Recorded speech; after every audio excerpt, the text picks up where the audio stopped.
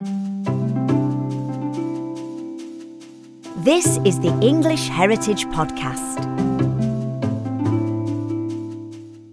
Hello, and thank you for downloading or streaming your weekly podcast into England's past. I'm Charles Rowe. You can catch new episodes every Thursday, so just tap or click subscribe to keep updated. Today we're looking at English hillside chalk art. This includes the Cerne Abbas Giant in Dorset, the Long Man of Wilmington in East Sussex, the Westbury White Horse in Wiltshire, and the Uffington White Horse in Oxfordshire. All of these figures shine brightly, carved into the pastures of hills that act as their rich, green canvas. But what connects them? How old are they? And why were they created? Well, Professor Ronald Hutton and Dr. Susan Greaney are here to answer those questions and more. Professor Hutton is an English Heritage Trustee and Professor of History at the University of Bristol, and Dr. Greaney is an English Heritage Senior Properties Historian and an archaeologist with a specialism in British prehistory. Hello. Hello. Hi. Let's begin. What do we mean when we talk about hill figures in England? So these are depictions, largely of horses, but of various other things too, that have been created on the hillsides usually of chalk areas of England. And this means that they cluster particularly in Wiltshire, but there are others in Sussex and even as far north as Scotland. And these are hill figures that were created at a variety of different times of history, some of which date back right into the depths of prehistory, but many of which are much more modern in date. These hill figures then, how are they made? What sort of tools were used?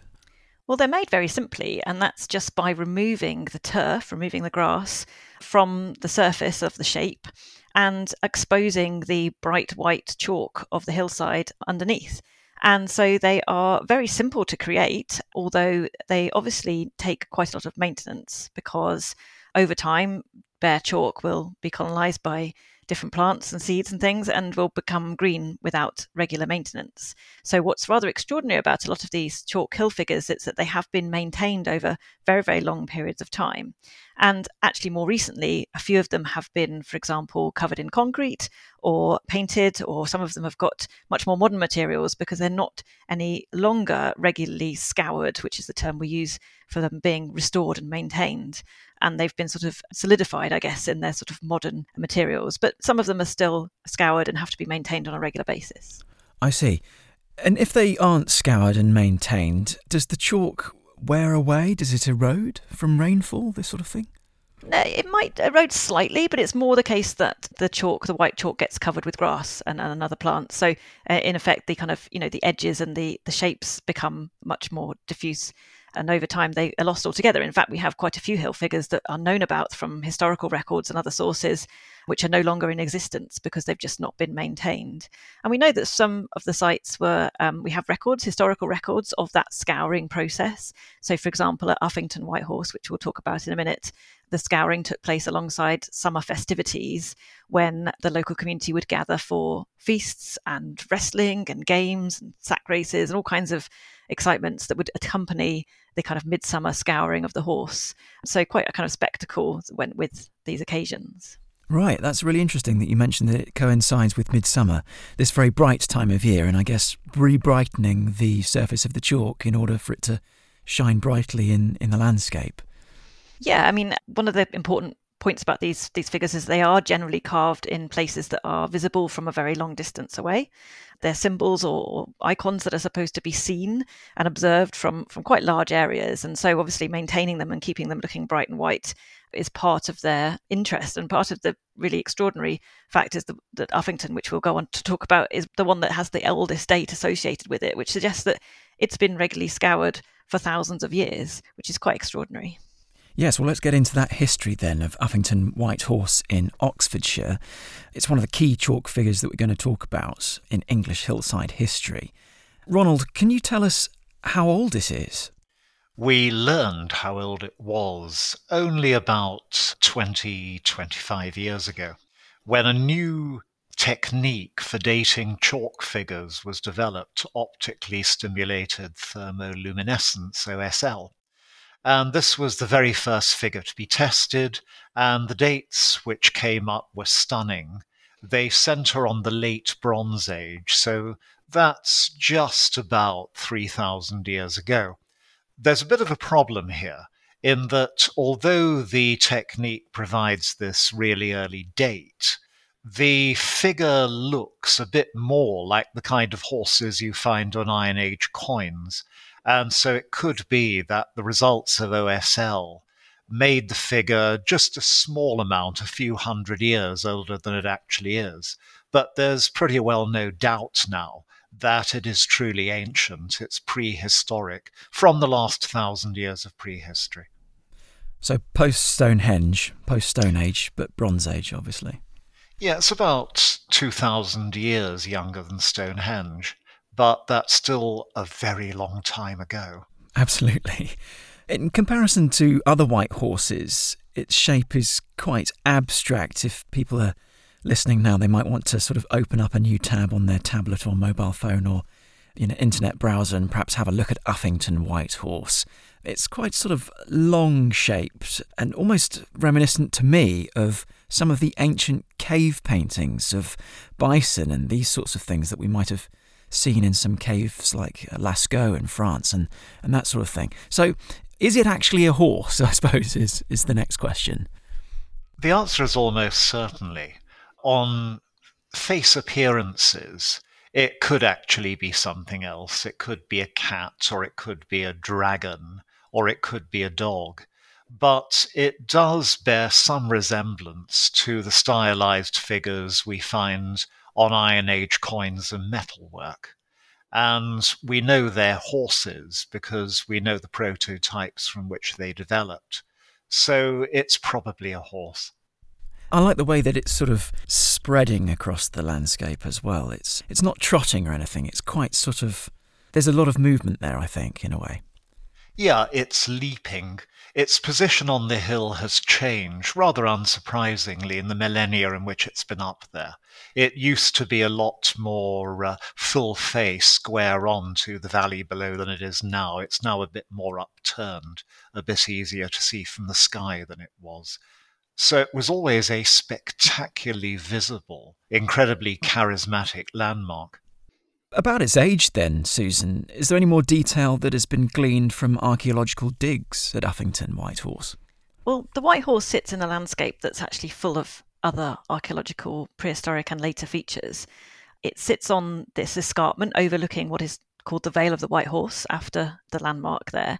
And it's on the edge of a large hill fort, where we know from archaeological excavations there has been late Bronze Age activity and also Iron Age activity, so in terms of things like settlement, and you've got some substantial Iron Age defences there. You've also got, just a bit further along the ridgeway, the Neolithic monument of Wayland Smithy. So this is a landscape that has a lot of different periods of monuments and a lot going on in it. And it's clear that this place was a very significant place for millennia. And I have no doubt that that's why it was selected perhaps for the position of this white horse. So the excavations that Ronald was just talking about there, where they had obtained these new OSL dates, were part of a whole wider research project into the Uffington Hill Fort and its surroundings. So we know quite a lot about this place. And actually, it seems to have remained important right into the Roman period. There's a huge amount of evidence for pottery and metalwork and occupation from that period as well. Some people have suggested it's perhaps a site of a shrine or a place of religious significance. So it was a very important place throughout quite a lot of prehistory. Isn't there also a ritualistic idea to the Uffington White Horse, Ronald, for these ancient Britons? Yeah, it would have been representing something sacred, but it would also probably have been representing something really important politically. It shouldn't be an accident that it's on that particular hillside, because the horse stood at the meeting point of three great tribal confederacies, or kingdoms, those of the Catuvellauni, the Atrebates, and the Dobuni. And so the carving could have been a kind of flag, a standard for one of those tribes, warning the others off a trespassers will be prosecuted notice. Or more benevolently, it could have marked a meeting place where the three tribes came together to trade and talk things over and be at peace. Interesting. Let's move on to another white horse, and this is in Wiltshire, in the southwest of England. It's Westbury White Horse. It's about 40 miles southwest of Uffington White Horse, if you're planning a trip of white horses. This horse, though, in Westbury, Ronald, how old is this?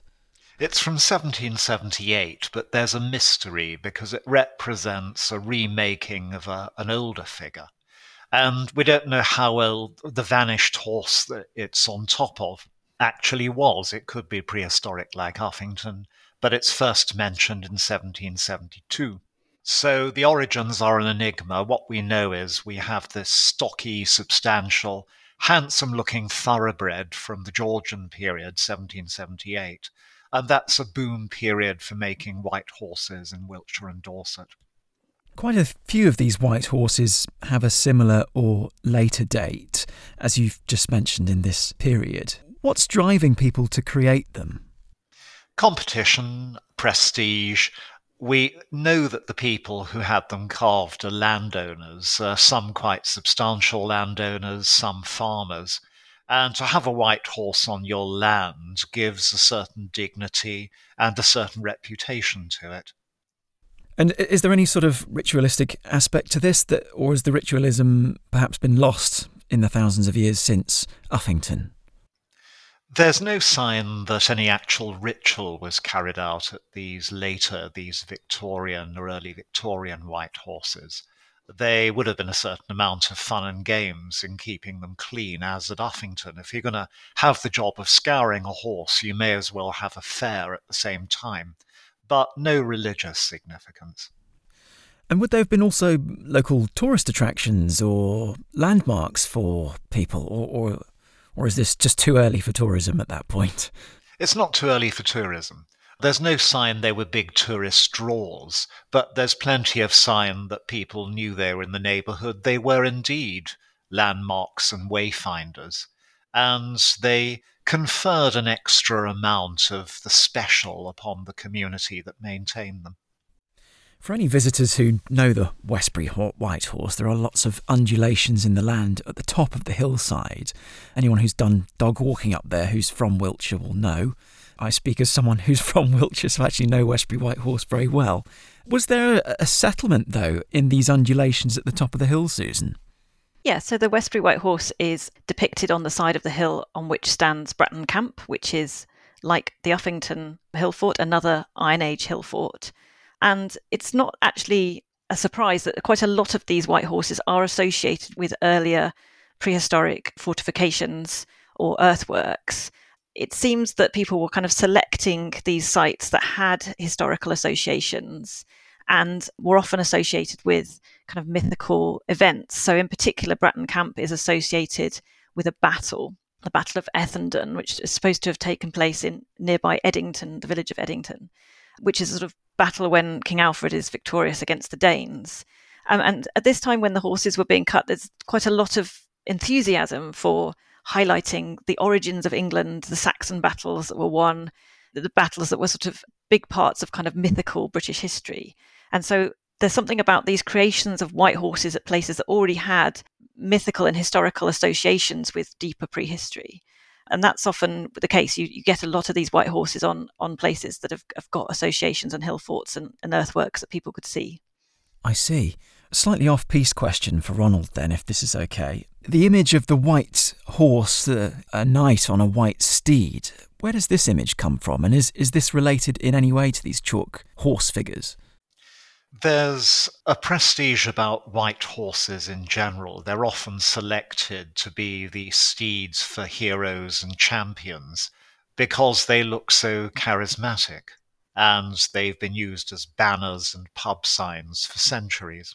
So they stand for beauty, they stand for purity, as well as for all the connotations of speed and strength and nobility which horses in general carry. That makes an awful lot of sense. I can really understand why a local community would want to have one of these, not just for the artistic visual side of things and almost sort of the confidence side of things, to explain, this is our giant land mural, so to speak, but also the prestige that comes with that, the sort of heroism, the pride. There is a particular concentration of white horses in Wiltshire. Why is this? There is a lot of white horses in Wiltshire, and it's mostly because you have the landscapes and the geology that match. So white horses and white hill figures can only be constructed where you've got chalk. And the chalk downs of central Wiltshire and the undulating kind of landscape there is perfect for creating these, eye-catching landmarks. There are lots elsewhere, but the largest concentration, I think there are about 24 or so white horses known in Britain, and 13 of those are in Wiltshire. So if anyone's familiar with driving around the Wiltshire landscape and looking out the car window, you will spot them quite regularly from time to time. Yes, and you'll certainly see the Westbury White Horse if you're getting the train and you're pulling into Westbury railway station. You'll see it on the left-hand side, really looming on that hill. It's a very impressive sight. These other white horses then, where else could we see them in the country? There's actually one in Scotland. There's one at a place called Kilburn in North Yorkshire. There are a couple over in the east of England. There's a couple in Sussex, one at Lillington. But there are also quite a lot in Hampshire and Dorset, and several that have not been maintained. And so we have records of them, but we're not actually sure exactly where they were located and have been lost under the turf for a long time. I gather there's a new one as well, isn't there, on a hillside near the Channel Tunnel at Folkestone? Is there? I didn't know. I was interested to learn that they were often created in the sort of 18th century at times of kind of national pride and patriotism. And actually that's kind of Jubilee celebrations. It would be a good time to make a new white horse. When I saw that photograph of the Queen with those two white horses that she was released a few weeks ago, I thought, perhaps we should have done a new white horse for her Platinum Jubilee. Yes, indeed. Well, moving on from white horses to other chalk figures in the landscape, and we'll move on to hillside giants. These are human figures, obviously, or perhaps even mythical, but we'll get onto that hopefully with a question. The best known example is this Cerne Abbas giant. How would you describe him, Ronald? It's definitely a he, isn't he? Oh, yeah, we'll come to that. An enormous stylized representation of the god Hercules, a male figure in full face, raising an enormous club with knobs on it. And it's actually those knobs along the club that tell us he's Hercules, because they're the right number for a classical Hercules. And the bit of him to which attention is always drawn is his enormous male member. It's erect and it's 30 feet long. It's actually grown in recent centuries because it's moved up a bit to include his navel, which has now vanished.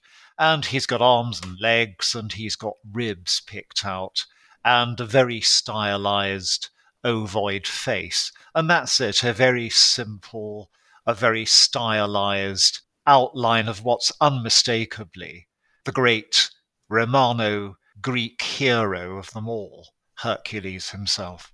Yes, I hope this isn't being too unkind to people who are very protective of their hill figure at Cerne Abbas, but almost like a gingerbread man, I suppose, in terms of simplicity, in terms of the way the chalk has been arranged in this shape of a man. It's quite a basic shape, isn't it? It is, and interestingly enough, it doesn't really correspond to any common artistic style from any of the centuries in which we think it was there. So its origins, where does this man come from? He's a complete enigma at present. There was always a puzzle about him since people began studying him properly, which is that he is a pagan ancient figure, and yet there's no record of him on his hill before the 1690s. And in the following century, it was said by some local people that he'd been carved in the 17th century. And we have really good surveys of descriptions of his hillside. They're objective reports. They're not tourist reports that might have been a bit coy or bashful. They're describing and looking at landmarks in order to map out who owns which bit of land. And none of them describe the giant. And that's why there was quite a controversy, and there was a growing body of thought that he was actually from the Civil War period or just after. But now the OSL technique's been brought to bear, and he's been dated round about the late Anglo-Saxon period, or maybe just a bit after the Norman period. And the awful thing here is that in terms of art, in terms of context, this makes no sense at all. It would have made a lot had it been ancient or had it been early modern, but not at that particular time, when there's no particular cult of Hercules in England and not a lot of knowledge of classical motifs. On the continent, among Charlemagne's people, the Carolingians, Hercules is a known motif. But it's the wrong time and the wrong place to find that kind of image in England. The only solution to this that might work is if there was an older figure there which looked significantly different, and it got remade into a very rude Hercules in the 17th century. So all this idea about this figure being an ancient symbol of fertility with the erect phallus and all the rest of it, that potentially holds no water now, that theory. It's very hard to say, because he is an ancient figure in the sense that he is an ancient hero, Hercules, but he doesn't seem to have been ancient in his making. Whether he had some kind of fertility resonance in the Middle Ages or early modern period, we just can't say. There's no particular evidence of it. Well, let's talk about some of the evidence that has been found at Cerne Abbas on the giant. Has there been any digging there, Susan? Yeah, so really recently there was these excavations which Ronald just described in terms of OSL, this technique of being able to look at the sediments and being able to date them roughly to a time period. And the archaeologists dug some very small trenches at the elbows and the feet of the figure, and they were able to use this OSL dating to come up with this date of this sort of earliest medieval period, sort of 700 to 1100 AD, something like that.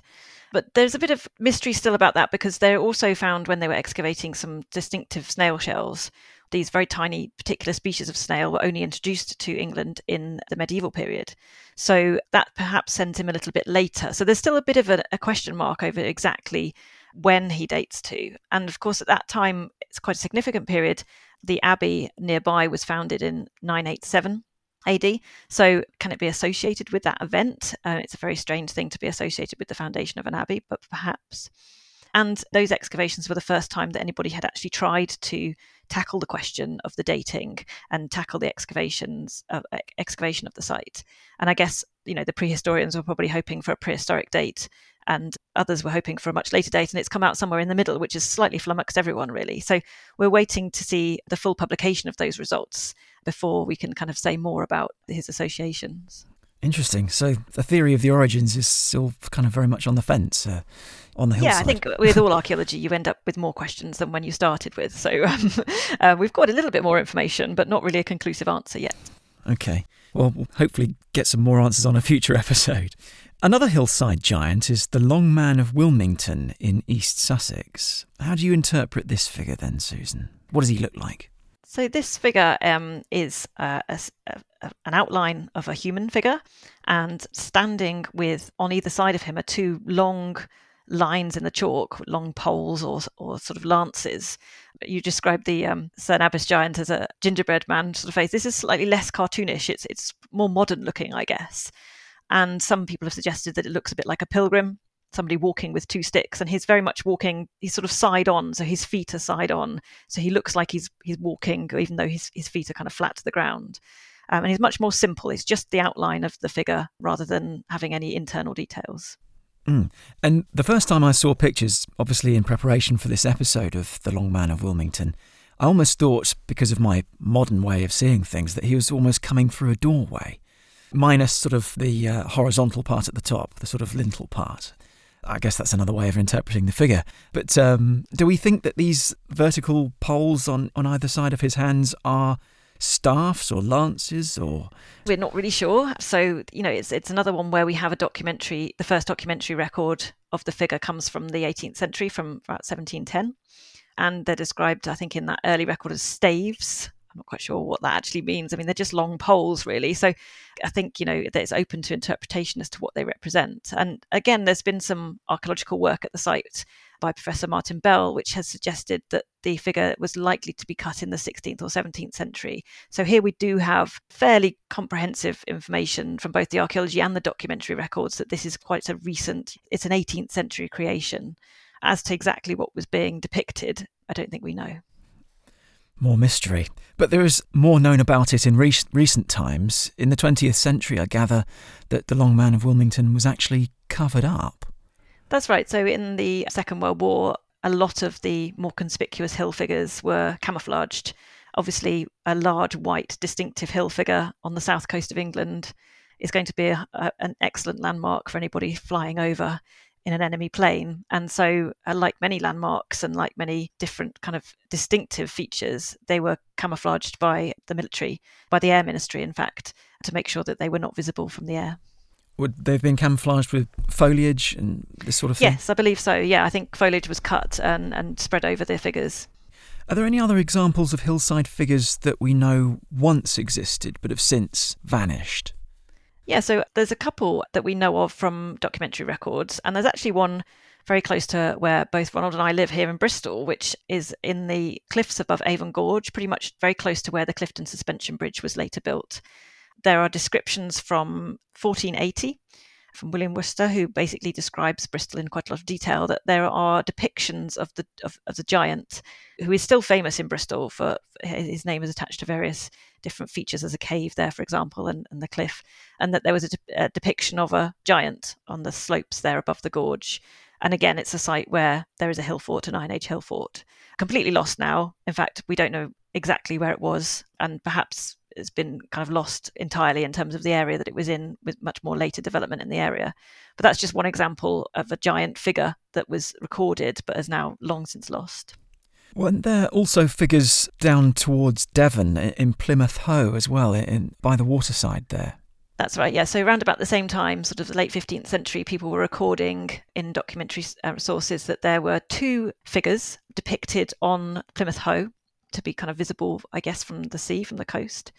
And these figures were supposed to depict, well, they're often called Gog Magog, or Corineus and Gog Magog, sort of two fighting giants. I mean, perhaps Ronald can do much better explanation than I can. It's not my specialist area, but it's supposed to be the two giants fighting each other, the place where the Trojan Corineus hurled Gog Magog to his death.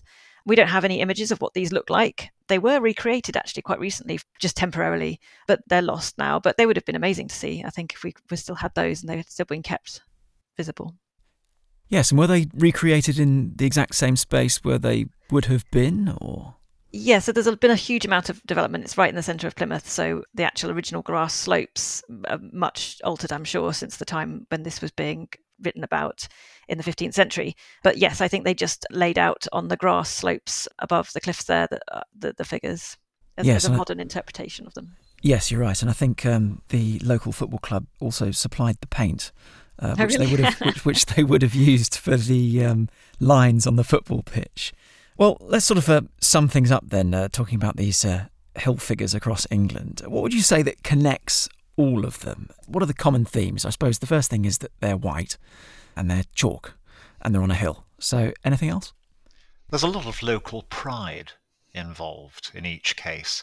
They represent community prestige, communal activity in creating them and keeping them in existence, and yet another reason for the name of a particular bunch of people being on the map.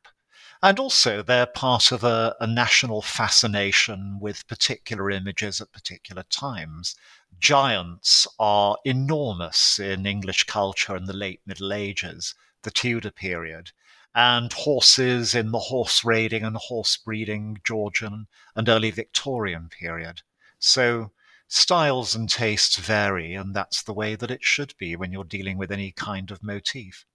What do these figures tell us about the people who created them? I suppose the first thing is that they were quite artistic and had the will to create such figures, such large figures. Yeah, I suppose some of the early, particularly the prehistoric figures like Uffington, were very much communal projects. They were created by a community of people, or perhaps several communities, coming together to create something that would mark out their land and make it obvious who controlled it and who was being represented. But then later on, some of the much more kind of recent chalk figures, they're often sponsored by a landowner, or they're the whim of somebody who wants to create a kind of eye-catching landmark. So in some ways, there's quite a different and varied set of circumstances behind how these places might be created. But the scouring of them does involve lots of people. You have to have quite a few people involved in order to conduct these scouring exercises. And so I think there are some records from Uffington and perhaps one of the other White Horses where people had to take part in these annual scourings or regular scourings as part of their tenancy or part of their land ownership of local areas, local houses. So that suggested it was sort of a duty on people to keep these monuments kept up. And that's quite interesting, really, in that people were concerned with keeping these figures clean and keeping them visible. And because they became closely related to their identity and their community, as Ronald said, they're a source of pride. And it's really interesting, actually, why they stop being made. I mean, in the 1850s, pretty much after that, we don't really get any new white horses being created, perhaps apart from the one you suggested at the Channel Tunnel. But there seems to be a fashion for them, really, a phase when they're popping up all over the place. And then after that, they're much less popular. Perhaps due to the rise in mechanisation and the decline of ancient pagan traditions. That's just a guess. What would you think to that, Ronald? I don't think paganism has much to do with it after the early Middle Ages. And it may not have had a whole heap to do with it before then if the Uffington White Horse was more about tribal identity and politics than goddesses and gods. We just don't know. But certainly there was a tremendous sense of the excitement and vigour of these figures and what they represented. The menace, the human inhumanity of a giant, something that's like us and yet is terrifyingly unlike us, and the beauty and the speed and the grace of a horse. So these figures capture things that are far more eternal and timeless than any attributes associated with one kind of religion rather than another. In fact, it's remarkable how little religion there is on the hillsides. You don't get carvings of saints, for example, despite the fact that the Middle Ages had hundreds of them and made thousands of images of them in other artistic media.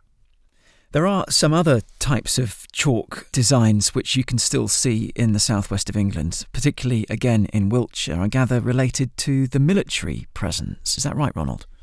Yes, there are regimental badges carved into a series of Wiltshire hillsides as a reminder that Salisbury Plain and some of the surrounding areas are the greatest military training ground of the nation. Well, who looks after the sites now, these various figures across the country? Are they looked after by English Heritage, local groups, trusts? So English Heritage has two of the horses in its guardianship site, so Uffington White Horse and also Westbury. I have to say Westbury doesn't take that much looking after because it is now concrete. So I think it gets repainted every now and again. But Uffington, our partners, the National Trust who manage the site on our behalf, have regular scouring events and they enlist volunteers from the local community and further afield to come and help regularly maintain the horse. And that actually the National Trust look after a number of the horses across different areas. So it's usually local groups and local volunteers who still do this work. And does that also coincide with local festivities as well? I don't think it does anymore, no. I think the festivities that were recorded at places like Uffington long since ceased. Just final questions then, really. Which figures carved into the English hillside in chalk are your favourites? And Susan, we'll start with you. Oh, mine has to be the Uffington horse. It's so different to the later horses, which generally look like kind of George Stubbs paintings. They're very familiar, sort of ordinary pictures of horses. The Uffington White Horse is running across the hillside. He's kind of stretched out and he has this enormous long tail and this funny kind of beaked sort of face, which makes him look like a very mythical and ancient figure.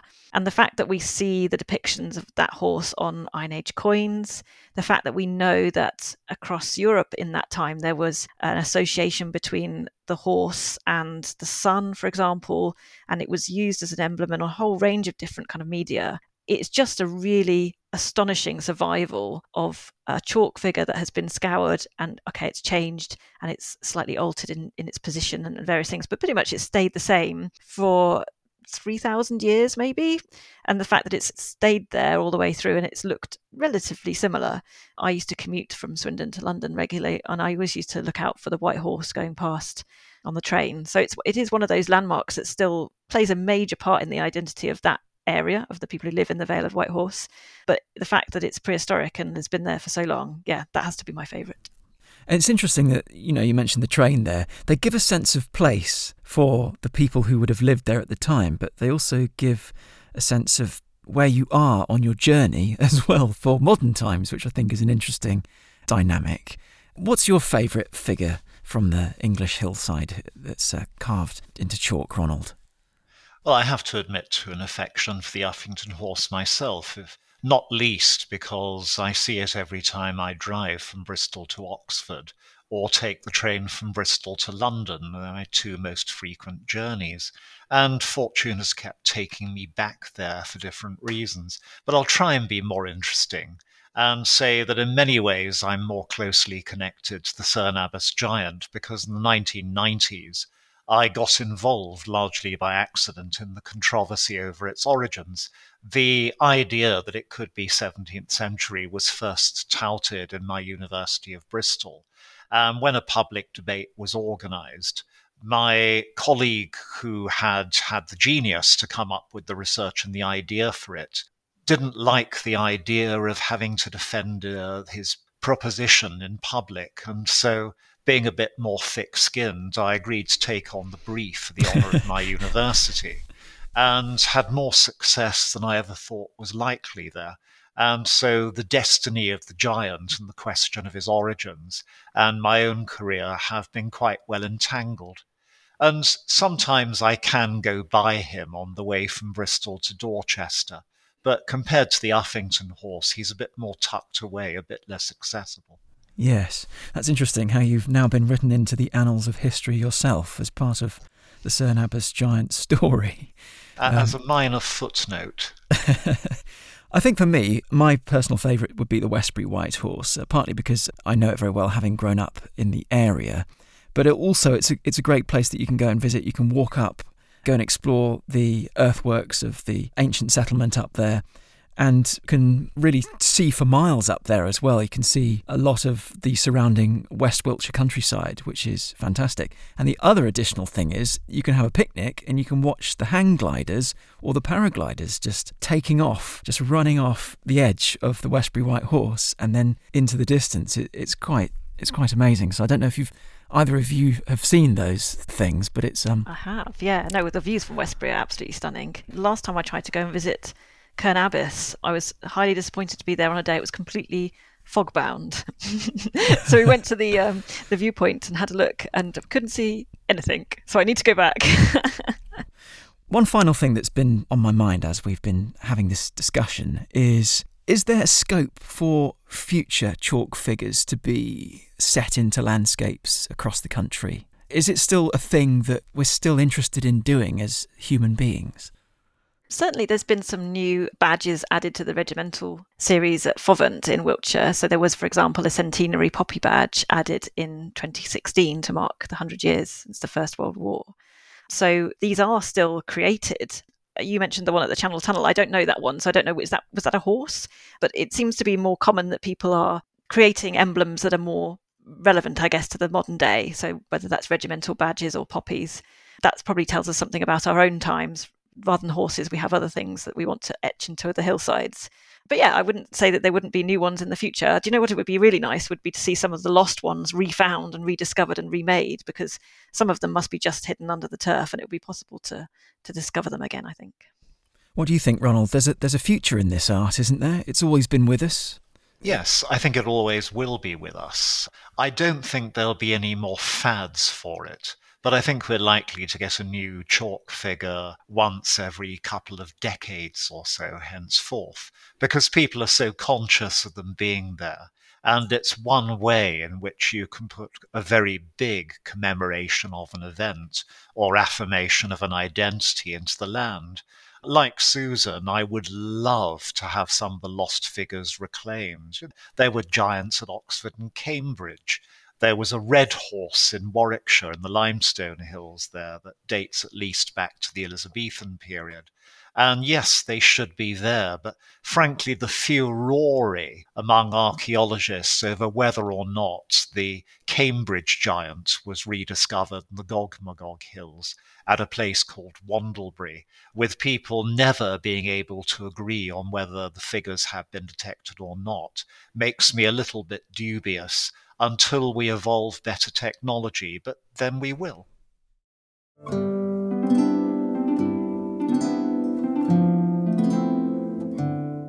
You've been listening to the English Heritage Podcast.